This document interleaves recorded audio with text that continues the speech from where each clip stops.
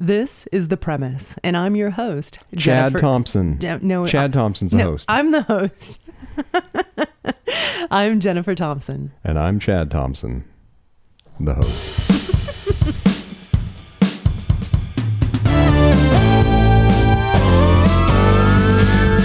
Today on The Premise, Chad and I are speaking with the lady behind the voice, Miss Tavia Gilbert. Hello. She is an acclaimed narrator of more than 600 books. That number might even be higher at this point. In 2017, Tavia won the Best Female Narrator Audio Award. And in 2018, congratulations, you were Booklist Voice of Choice Audiobook Narrator of the Year. That's awesome. Thank you. Yeah, and Tavia is also an actor, a writer, a producer, an editor, and the host of the Ables podcast, described as a uniquely American soap opera podcast. And I can't wait to hear more about that. Tavia, welcome to The Premise. Thank you. Thanks so much for having me. Yeah, I'm excited. So, okay, this podcast, The Ables, is a spin-off of the BBC podcast, The Archers, which I hear is the world's longest running radio soap opera on air since 1951. How did you get involved in this project? Yeah, so it's what I'm most excited about. As my It's audiobook. really cool. Thank you. I'm so it's I think my life's calling, actually. I've been a passionate listener to The Archers since about 2007, and I think that was just when the BBC made their long-running radio soap opera, The Archers, available internationally as a podcast. So I happened upon it in about 2007, started listening, absolutely loved it. And in about 2013, they started to explore a slow burn storyline regarding coercive control and domestic violence. It was a really powerful, very long story arc. They took about 4 years to tell the story of characters who listeners of The Archers had known and loved forever. A family, a woman, Helen, and her family and community, going through her meeting and falling in love with Rob, becoming, head over heels, starting this life and this family together. And then the relationship, which was so passionate, becoming absolutely devastated by Rob's increasing control and emotional and later physical violence against Helen. It was smart and it was bold, and it was unlike any domestic violence story I'd heard before, because it exemplified that violence within a household is not always physical. It can be financial. It can be verbal abuse, just control. I think many, many people, men and women, have experience with this, and I did too. So I recognized something that I was personally familiar with and followed along, riveted with the audience. I reached out to the BBC 3 years ago and said, here's who I am. This is what I do. I'd love to bring this storyline to American audiences. It's a story that we need as well. And that idea has grown and evolved over the last 3 years. Now it is being pitched. It's pre-production. It's not available. It's not even written. It's not even cast yet. So it's in the very, very beginning. It's not in the beginning stages because it has been in development for 3 years. But I think that I'm close to making a deal to bring it into the world. And then hire the writers, cast it, find the right recording space, and begin and begin a podcast that is a daily soap opera for American listeners that will get into that coercive control storyline among many others. And the program is meant to delight and entertain and create community, as well as educate and enlighten and have serious conversations about what is uniquely American and what is particular at this time that we need to be talking about and thinking about and seeking comfort in. So I understand that the Archers enacted legislative change in Britain. Is that right? It was certainly... The domestic violence piece of it? Yeah, Britain did legislate against coercive control, and I think it was all of a piece that the culture was shifting. This audio drama that was listened to by millions of people had a hand in it. The domestic violence charities that were local to Britain and consulted with the Archers have always been working tirelessly. But there was a shift, a cultural shift. And I think the Archers was very much a part of that. Domestic violence donations rose and calls for assistance increased. That's the power of art to change culture, to contribute to cultural conversations. And I very much hope and intend for the Ables to have that opportunity to resonate with the hearts and minds of American listeners as well. Yeah. Yeah. Well, that's the whole reason behind the premise is I think that storytelling can really affect us on a deeper level, create change, create more empathy. And I'm wondering if, part of your passion for going after this partnership with the BBC isn't about the power of storytelling. Absolutely. Absolutely. It's fiction. I have a background in nonfiction. I have an MFA in writing myself in nonfiction from Vermont College of Fine Arts, and I love documentary work. But there is something uniquely transformative about fiction. You mentioned empathy, and fiction deepens and sparks empathy. Hearing the voices of people who feel like our own family and friends when we have developed a long-term listening relationship, I think that has a huge opportunity to transform individuals, and then within that, family systems, community systems, and nationally. I think our soap operas, whether those are daytime soaps or the nighttime shows that people have grown up with or loved, those are powerful. We remember whatever our era of soap opera. Those are stories that, we remember for lifetimes. I got to ask you, did you watch soap operas when you were younger? I didn't. It's a good question. Okay. I was never a daytime soap opera watcher, but I certainly loved, Little House on the Prairie. I still watch Grey's Anatomy. There are shows that are soap opera in that they're family systems, community systems, telling character-driven story. And you see characters grow and shift and evolve and be in relationship and come out of relationship and struggle and overcome over a long arc. That to me is a soap opera. Yeah, where totally. It's the characters themselves are the primary focus of the audience. So yeah. I'm actually watching a series on Netflix right now called Sex Education. I've heard great things about it. It's really good. I'm really enjoying it. And the thing, I was talking to Chad about this yesterday. It's like, it's all of the storylines we see over and over and over, the tropes. But it doesn't matter because the character development is so good that I want to follow it. Even though I know where it's going and what's going to happen, that's not the point. The point is that I love these characters. Yes. And you're rooting and for I care them. about them. Yeah. And when they hurt, you hurt. That's right. Yes. Yeah. Well, I did watch the trailer for The Ables, and I'm really excited about it. When do you think it's going to be out and about for people to listen to? Oh, that's a really good question. I don't know. I think stay tuned for next summer or fall 2021, and that will coincide with the year that the Archers is celebrating its 70th anniversary, which is an incredible feat. There are over That's incredible, It's just an amazing national treasure. That's even longer than Doctor Who. Ooh, is it really?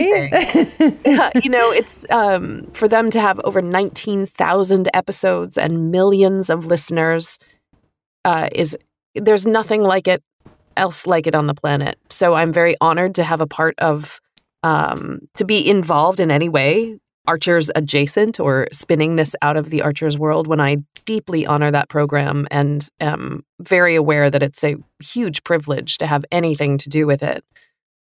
Yeah, it's really cool. So is it sort of like fan fiction podcast style? Like it's all the same characters? No, I think the Ables world needs to stand alone. It will be interesting to see how it earns its spin-off status.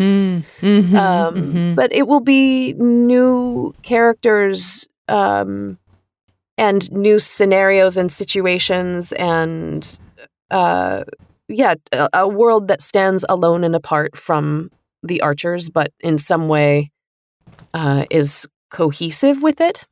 Okay. Yeah. Yeah.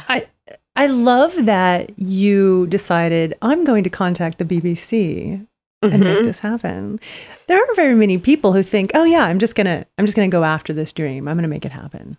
Oh yeah. I mean, I think that's me. That's kind of how I. That's just how you operate. Yeah, it is. I don't know. I mean, I've always done that, and I think like I had nothing to lose. Right. They were so gracious to take me seriously. I had a body of work. I approached them before I had won the Best Female Narrator Audie, so I didn't have sort of these benchmarks to say this. Yeah, you didn't even have the cachet yet, right? Yeah, I mean, I had a body of work, and then I had a seriousness and a focus, and I think a heartfelt relationship. I could speak to the episodes that were going on that morning because I was a listener and a passionate fan. Sure, So, yeah. But I think there is something about me being uniquely positioned in the world to bring this vision to life. And I have been relentless in my pursuit of it, which is sometimes means like take a deep breath and wait and see what happens for the next 6 months. It hasn't been like day to day, just calls and flurries of paper and, it's right. It's like an intuitive process. How do you build a relationship with an institution like that overseas for something that every Brit I've ever met in my life knows what this show is? Yeah. It's an excellent piece of advice. I mean, in my work, I'm a personal branding expert and I help people build their brands. And a huge piece of that is having the courage to just reach out and ask for what you want and develop those relationships. And it is the long tail of it. You don't ask today and get tomorrow, right? Right. Yeah. Yeah, I think that there's something about sustaining the energy and you have to do something that lights you up, that you love truly. And have motivations that are more than that aren't. I mean, they're external rewards, right? But I wouldn't do this if it wasn't something that I felt like this is my deep calling of work I want to make during this lifetime on the planet. Nice. And that keeps me really going. That's awesome. Was there any sort of any initial pushback from BBC, or was it just like, come on in. Yeah. Have at it. Yeah. No. I mean, I approached the then head of the Archers in April of 2017, introduced myself to him. He said, sounds lovely. We had a Skype call. And then he said, you need to talk to somebody higher up. So that didn't happen until November of that year. Then I started to sort of think this is, there were big points along the way of like almost making a deal and having it fall through and being heartbroken and feeling like, is this over? And it's been a very emotional journey, and I guess I'm stopping because it's certainly not over yet. There's so much more to come, and I've really learned that the highs and lows, and when you think you're almost on the verge of getting what you want and then it doesn't happen, thinking, so how do I advance it even with this letdown? Where do I go next? Do I give up? Or do I find a different door? Find a different path. Yeah. That's right. And thinking, that one doesn't open. Yeah. Try a different one. If I had sold it a year and a half ago, like I thought I wanted to and thought I was on the verge of, it would not have been as mature and ready and formed as it is now. I hope that I will make a deal in the next couple of weeks or months. If that doesn't happen, then I'll be at that place again. But I think it might because all of the timing is right. And because now, I have a line item budget and a detailed daily workflow. And, it's a mature project. It actually is not just something in my head anymore. It's on paper with bids and Cool. Yeah, it's forming for sure. It is. Yeah. So like keeping it going. I think that is also a lesson for artists in their process. It's a really good piece of advice, to be persistent. Yeah. And that idea that, like, that's my personality. I don't take no for an answer. And I get no a lot. When we started the San Diego Writers Festival, we heard a lot of people say, no, that's not going to happen. Like, that's a real nice idea you got there, but no. Mm-hmm. And I'm the kind of person who says, okay, well, yes, I'm just going to try a different way. Or, like you said, try a different path, knock on a different door. And, we forge ahead because we're passionate, and I think that's the key. Like you said, you have to have joy in it. Yeah. Well, and also, how does the no inform you? Okay, is there anything of value in that no? Yeah. Why is it a no? And then can you, is it relevant information that you need to incorporate, or is it something that you need to just have a very thick skin and let it roll off? Like, that's a difficult balance as well. But there's some benefit in hearing criticism, as deeply painful as it can be. Sure. Well, but which ones do you know to absorb? Right. Like which criticisms do you take in, and the other ones you're just like, oh, well, that's... I think in your heart, right? Yeah. It can be a very emotionally painful up and down journey, but I think the key is that you don't accept it and say, okay, I'm not good enough. I'm not going to do it. This dream isn't worth pursuing. Well, so that's for right. Me, yeah. Right. You tell me no. And then I'm going to look at it and I'm going to say, okay, so I'm getting a lot of feedback that I'm not going to be able to raise the money. Okay. So now I know I need to work in that area. Mm-hmm. But there's a difference between being told like you're not good enough and your creative body is not good enough, and being told you won't be able to succeed in this for other reasons. Like when Chad and I started our own company, we started a design house in 2004, and everyone said to us, "Oh yeah, you'll never make it. You can't do that. Yeah. People don't make it. You don't just create your own design house. You're going to fail. There's too much competition." Yeah. And I love that kind of negative feedback, because that tells me, I'm really going to make this happen. Yeah. I never think of it as, I'm not able to get something done. But if you tell me like your designs are really bad, like that's a different type of feedback. Yeah. I think those absolutes, you can, people don't, never, always, all those big things that are actually also bad writing. Right? Yeah. We don't write in big, unspecific or generic or cliched terms. We shouldn't direct our career path because of big, unspecific, cliched, generic terms. Totally. So, well said. If somebody says, the sizzle reel at minute 4 really peaks and the audio gets really bad, then deal with that. But, you can never, you'll never make it in this industry. I mean, I was told when I was a sophomore in college that I didn't have any talent as an actor and no future in the theater by a teacher that it was deeply personal and toxic, but I also didn't listen to that. So I think we hear those messages a lot, and I think we really have to let that stuff go away, get out of our energy. That seems to be a common theme we've been hearing on this podcast. Yeah. And I'm going to guess this teacher was male.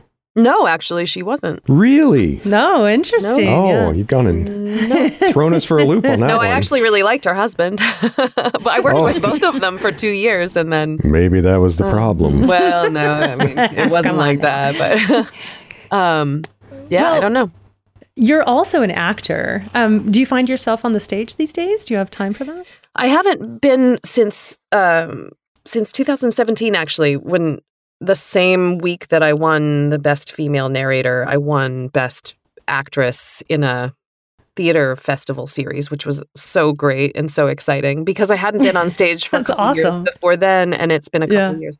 I love theater, and it's where I originally worked and my training, but I don't like the schedule. I don't like 9 shows a week and every night and Sunday afternoon or traveling to other cities and being away from home for like being a theater gypsy. That doesn't suit my needs or my goals. So I'm sure that I'll do theater in the future. I don't know in what capacity, but it's, I'm not out of relationship entirely, but it's not my career.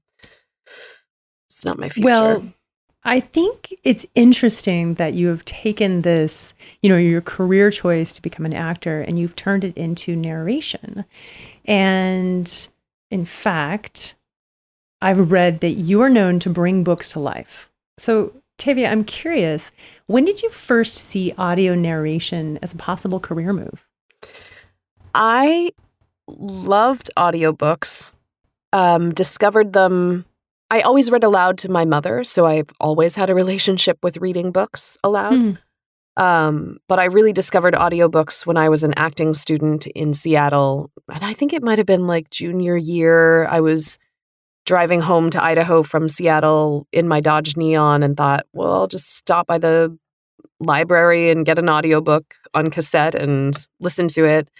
And I put the cassette in my car and turned on Davina Porter narrating a book by Joanna Trollope.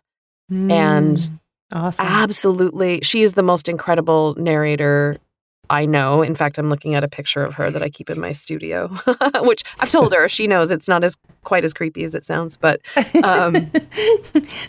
I think it's awesome. I started crying when she started narrating, and I thought, I want to do that. I love that. I love it so much. I was really passionate about the voice acting, because when I got told I had no talent and no theater in the future, no theater in my future, that was at the college where I had begun.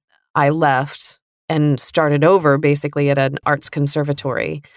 So one of the first things that was different about the arts conservatory was the focus on the voice. And I had been singing for years and loved the voice, and then started learning about my voice as an instrument in that conservatory program. You're an alto, right? Yes, I am. Thank you. The best part, I like to think. I had my singing lesson this morning over Skype, which was nice, hygienic, yes, and safe. That's very cool. Yeah. But it wasn't until I moved to Maine after college. I went to Maine to study documentary radio production at the SALT Institute, a little school in Portland, and thought I would move back to Seattle after the program, but fell in love with Maine and wanted to stay in Maine for the rest of my life. And realized then there was not enough theater to sustain or build a professional acting career. There wasn't enough on-camera work to supplement in between Boston, all of New England, Maine. There just wasn't enough. And I was determined to have a career as an actor somehow. But I also had limiting, I also had physical limitations I was born with deformed feet and have had more than a dozen foot surgeries. And so I needed to figure out how to be insured and how to be available for the work, even if I was really having a difficult time with my feet, which happens a lot.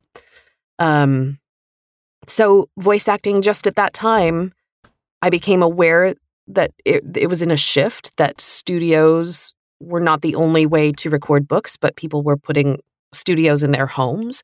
So it was just at the start of that. And I feel so lucky that it was a matter of timing and good fortune that it was the perfect place for me. Well, I do have talent, but I also have worked really hard and just hustled and made it happen. Really, put in a studio, got specific training and coaching, even though I had a degree and I'd done a ton of theater and some on-camera work, got specific coaching for that particular craft and studied audiobooks, and then began at the beginning.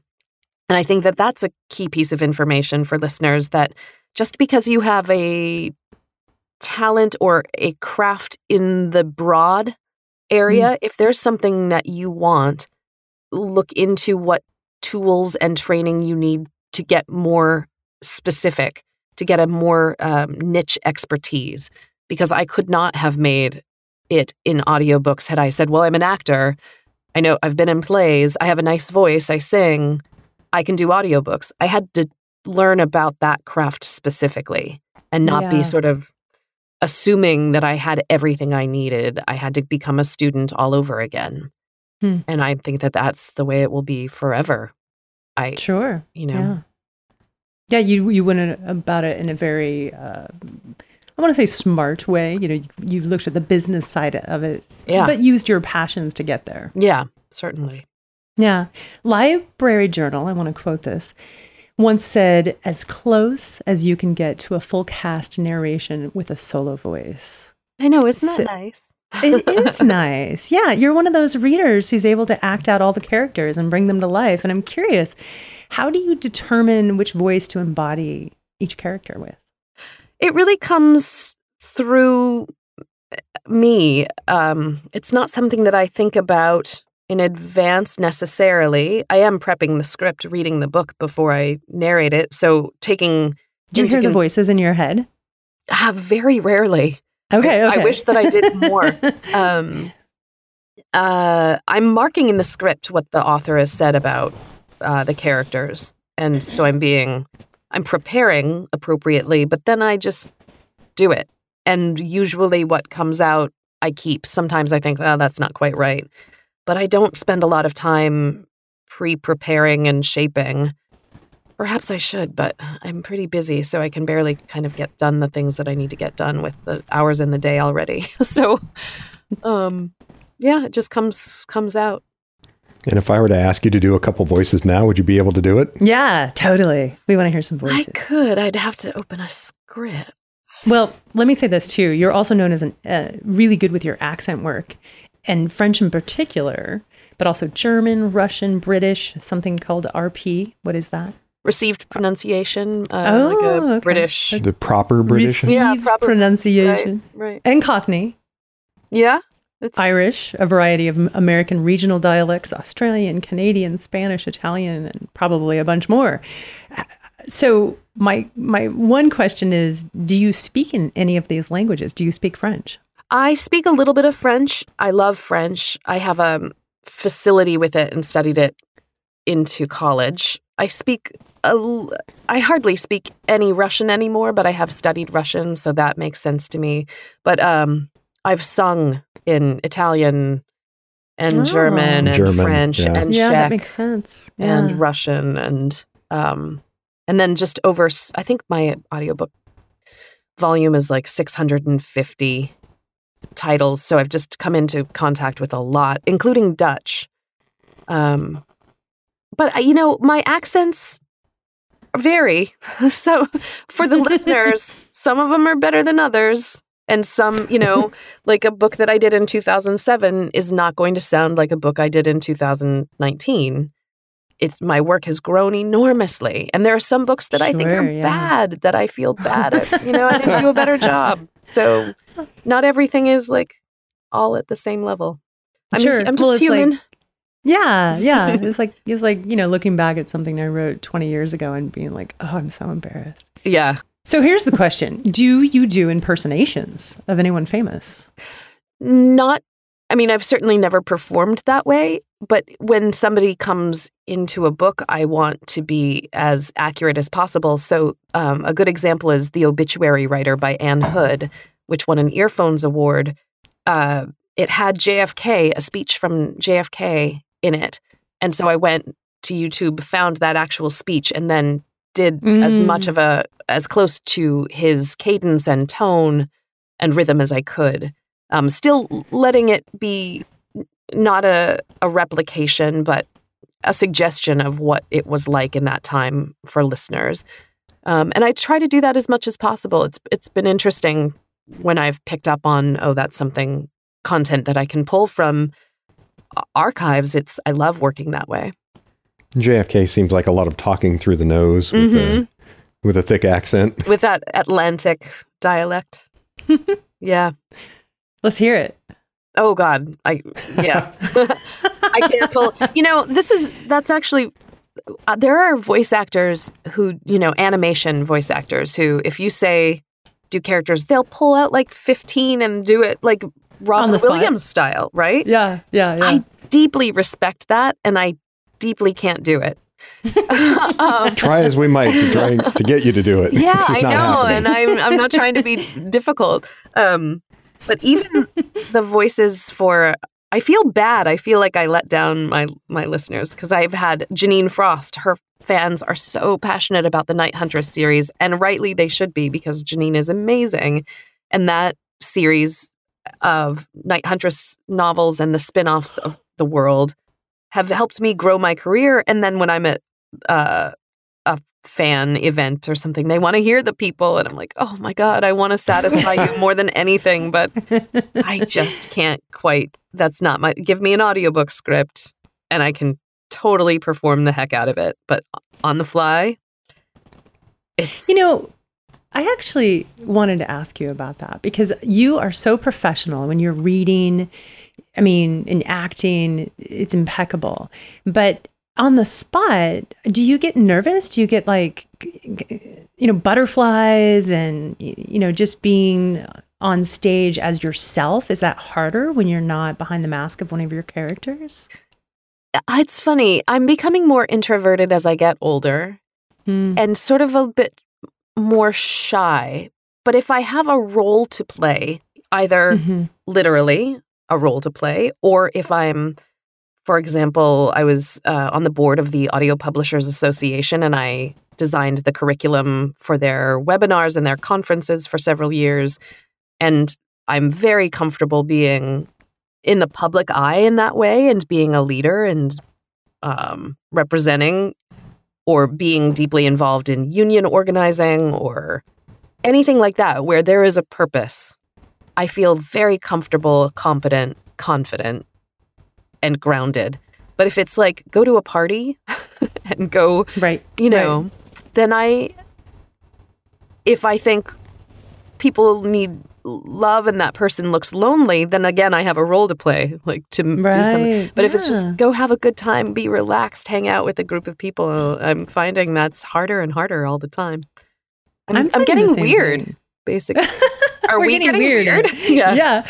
I'm the same way. I mean, I spend a lot of time talking and being in the public eye, and, I have a harder time doing it just for the sake of going out and meeting people. I know. That sounds like a terrible idea. I just want to stay home. Well, in today's environment, it's going to be better for your health if you do. Exactly. Exactly. I have great cats. I've got a beautiful apartment. I've got a wonderful partner. Why would I leave my house? Yeah. Why would I? I don't need to go anywhere. Exactly. I want to talk to you about your TEDx on innovation and transformation, if you don't mind. Sure. You delivered, I believe it was 2017, you delivered a beautifully vulnerable piece where you completely opened up about your experience with chronic pain. And you already mentioned your being born with deformed feet and 12 surgeries. And in this talk, you talk about what you learned from that. Can you talk about that experience, not the TEDx talk itself, but the experience of having grown up with chronic pain and that wall that you hit and the anger and the isolation? You even talked about your inability to connect with people your own age. And I'd like you to speak about how that experience has transformed you and created the person who you are today. Yeah, sure. I think it's really impacted me. My first surgery was when I was 7 months old, and before I could even walk, my feet had surgery, which is I think that's a very tough thing. And my parents are deeply loving and always have been and made the best decisions they could. But I think that was a lot. And we all agree that we would do things differently now in a more developed culture about what impacts us beyond our physical bodies, that we're emotional, spiritual creatures, that we have energy that needs to be well cared for as well. So I think kind of it was a hard start. Certainly to have health care and health insurance and loving parents and a safe home and doctors, that's a blessing and far more than so many people have. So it was tough and painful, and it is tough and painful, but not in proportion. I could have a lot harder time than I do. I'm very lucky. But I do have a hard time. So multiple surgeries growing up, knowing what pain is, not being in control of my body all the time, being in a very patriarchal culture of surgeons. That's a tough place to grow up. It's lonely. It has been lonely. I'm less lonely than I've ever been in my life. My life is as beautiful as it's ever been. So that's a really nice thing to be able to say. But I've experienced a lot of pain and had my last foot surgery in 2006 and kind of felt like not only will I never allow this to happen to my body again, no matter what, and hopefully I can be in control of those decisions. I am also through it. I've done the things physically that need to happen for best function in my feet. So then in 2010, my spine and back and neck sort of went through huge trauma that's kind of hard to even identify. Herniated discs and a near rotator cuff tear. And I was sort of furious thinking, I've dealt with the feet. Yeah. I don't need more. What is going on? Why is this happening out of the blue with no accident? It just one day, boom, everything kind of blows up. And at that time I was out of work for about 9 months and had to, I went through a very, very severe depression and thought maybe this is life. Maybe I won't actually get better, which was terrifying. And I had to do a lot of hard work to heal. Healing is really difficult. Self-care is really difficult. And I could have not gotten better if I'd said, this is the way life is going to be. But I had a lot of support, a lot of help from loving community members, and I worked really, really, really hard to get better and still do work very hard to take really good care of myself. And it sounds like you had an emotional shift too, because I think you were spending so much time managing the pain and living in that place of pain that you talk about this moment when you realized you had to surrender. Yeah. I think it came, I was in horrifying pain that just made me like I wanted to die and very depressed, aware that my marriage was ending, my career had just begun and was absolutely interrupted.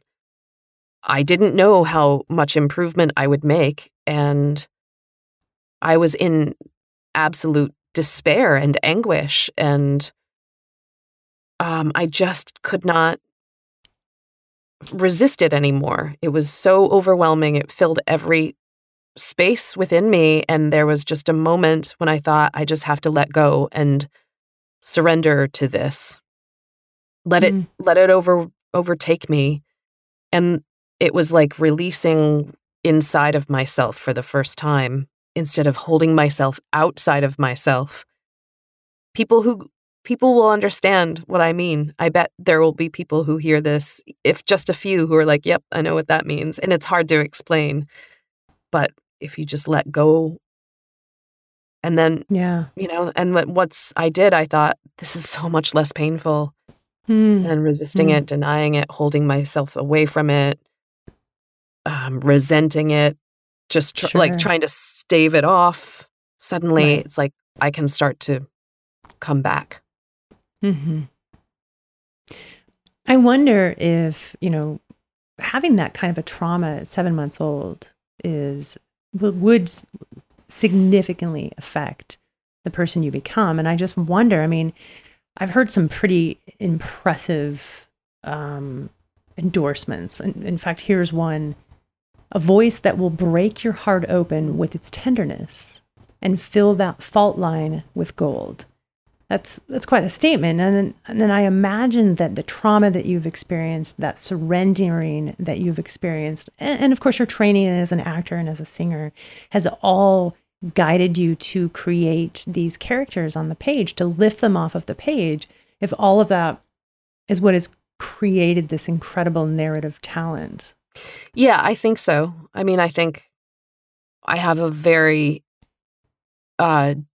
deep heart, and I feel deeply, Deeply. intuitively Yeah, with yeah. other people's experience of life. And I think that does allow me to make characters that are fully realized, that sound authentic, that have an emotional journey.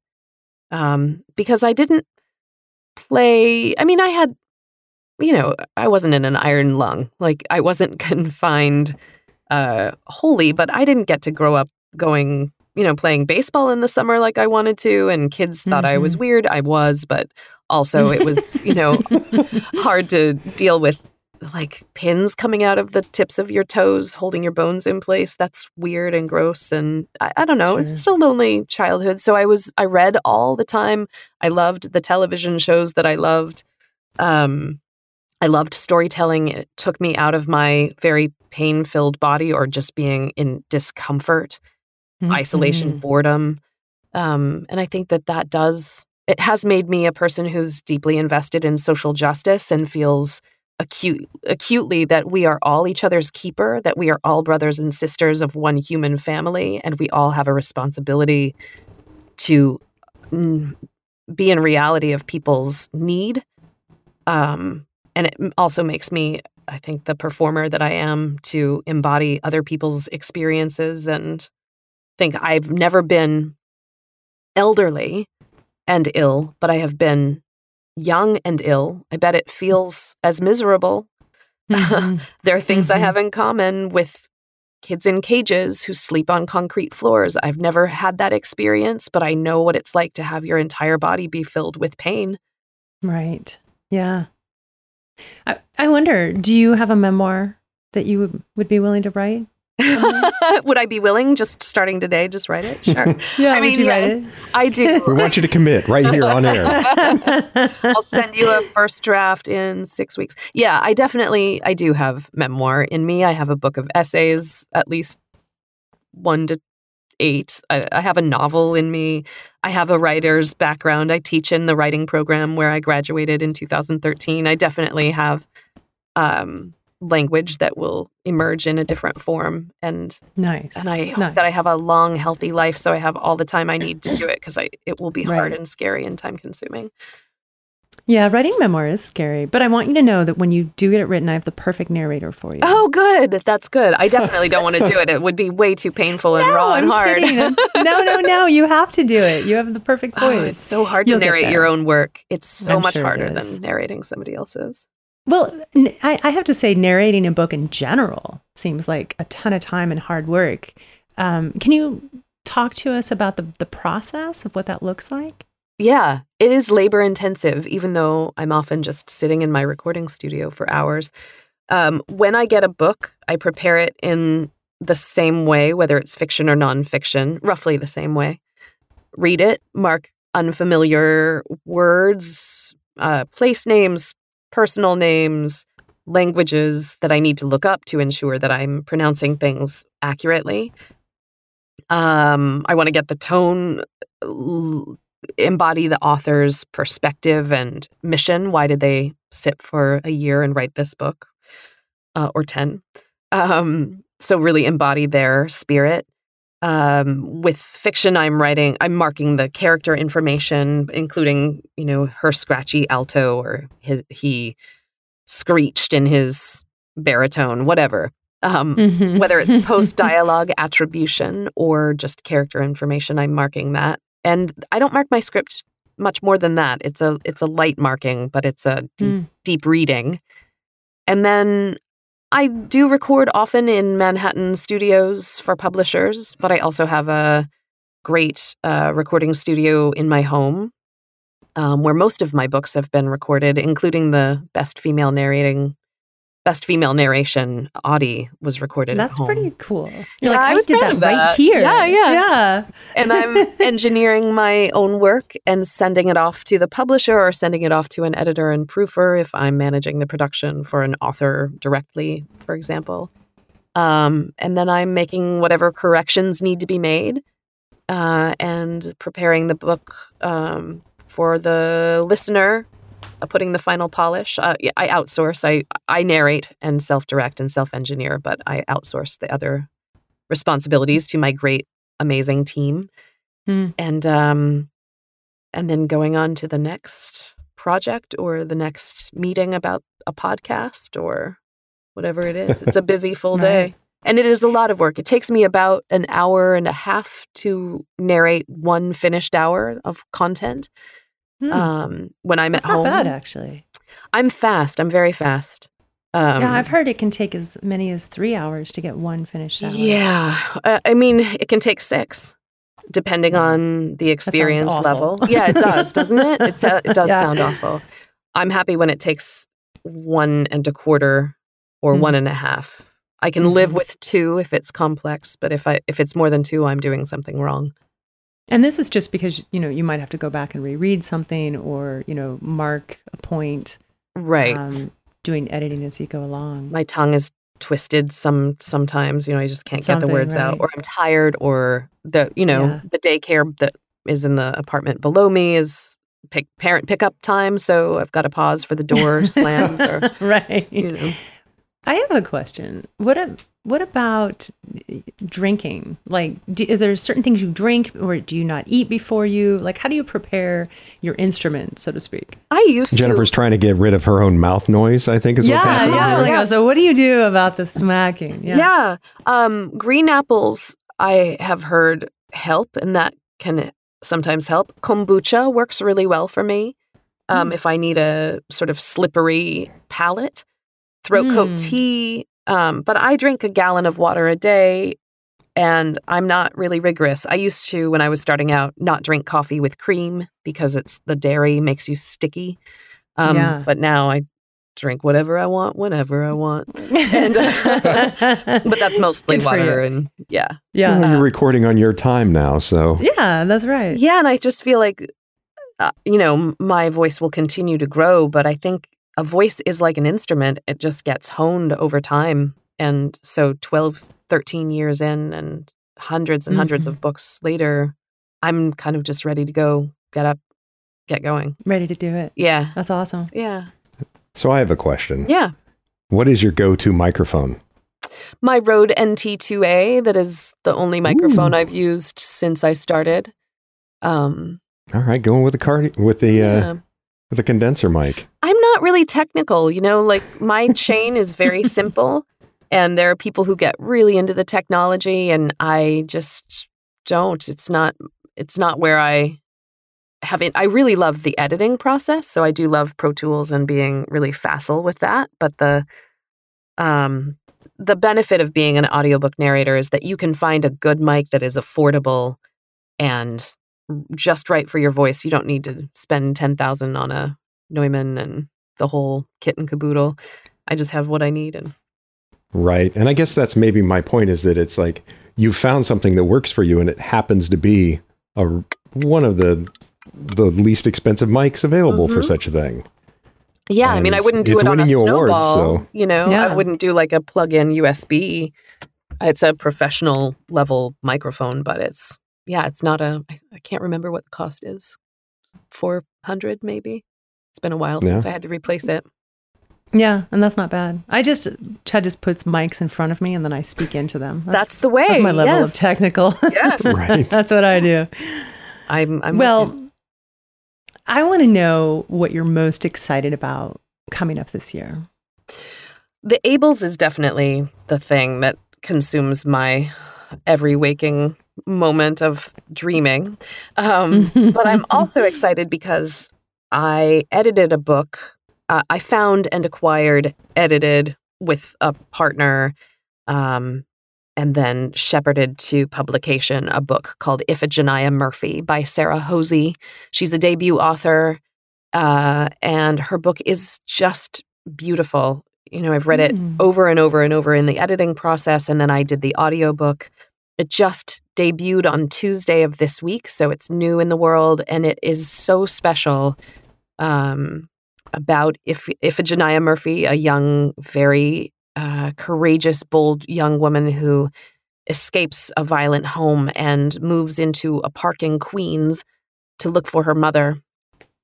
So it's got a lot of contemporary issues and timely content, but it is it's like an epic. I don't know. Modern fairy tale is not quite right, but it's magical. It's a magical book.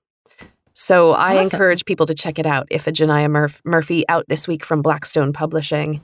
And Sarah, I hope, has a bright future, and I hope to continue to work with her. Nice. Yeah. And then I also teach at Vermont College of Fine Arts, and I'm really passionate about that relationship. And will continue to teach there and other places that are interested in having me. And I never expected to be a teacher, but it's a joy and a passion in my life. I find that teaching, I do teaching myself, and it's just, it's so awesome to connect with people who are passionate about your passions. And I think it also brings you back to a place of fundamentals, which is really good for us. You know what I mean? Yeah. Yeah. Needing to explain something, needing to move thought and action through yourself into somebody else, to inspire them, motivate them. Yeah. It's really beautiful to see the light come on in a student's face when they get something. And it's like, whoa, as I said before, I hope I have a long life and get to do a lot of things. But that is the most important thing I've ever done, is work with students. And that continues any energy that I would put out into the world that will live on through them and extend. So it's like giving back, isn't it? Yeah. Yeah. Well, Tavia, thank you so much for spending some time with Chad and I today. We really appreciate it. This has been a great conversation. Oh, it's my pleasure. Thanks for inviting me, and thank you for the kind words and the thoughtful questions and accepting me, even if I am getting weirder by the day. We're all getting weird together. Totally. I'm trying to get more weird, actually. I'm working toward it. Nice. Good job. Yeah, that's my goal. That's awesome. Get weirder. Good to know. Chad's like, oh, great. It's like, really? Thank you so much, Tavia. Thank you. Yeah, this lockdown is really kind of stressed Jennifer as far as, her weirdness goes. We're going to get to know each other real well. We'll see what happens. Aren't we all? Right. Listen, you can learn more about Tavia Gilbert at taviagilbert.com. That's TaviaGilbert.com, where you can follow her on Facebook, Twitter, LinkedIn, and Instagram. Also, learn about the Ables podcast and when that will be coming to you soon at theablespodcast.com. And check out Iphigenia Murphy. That's spelled Iphigenia Murphy, Murphy, by Sarah Hosey. This has been another episode of The Premise. Visit us online at thepremisepod.com, follow us on Twitter at podpremise, and subscribe and rate us wherever you get your podcasts. Until next week, thank you for listening. Goodbye. Goodbye.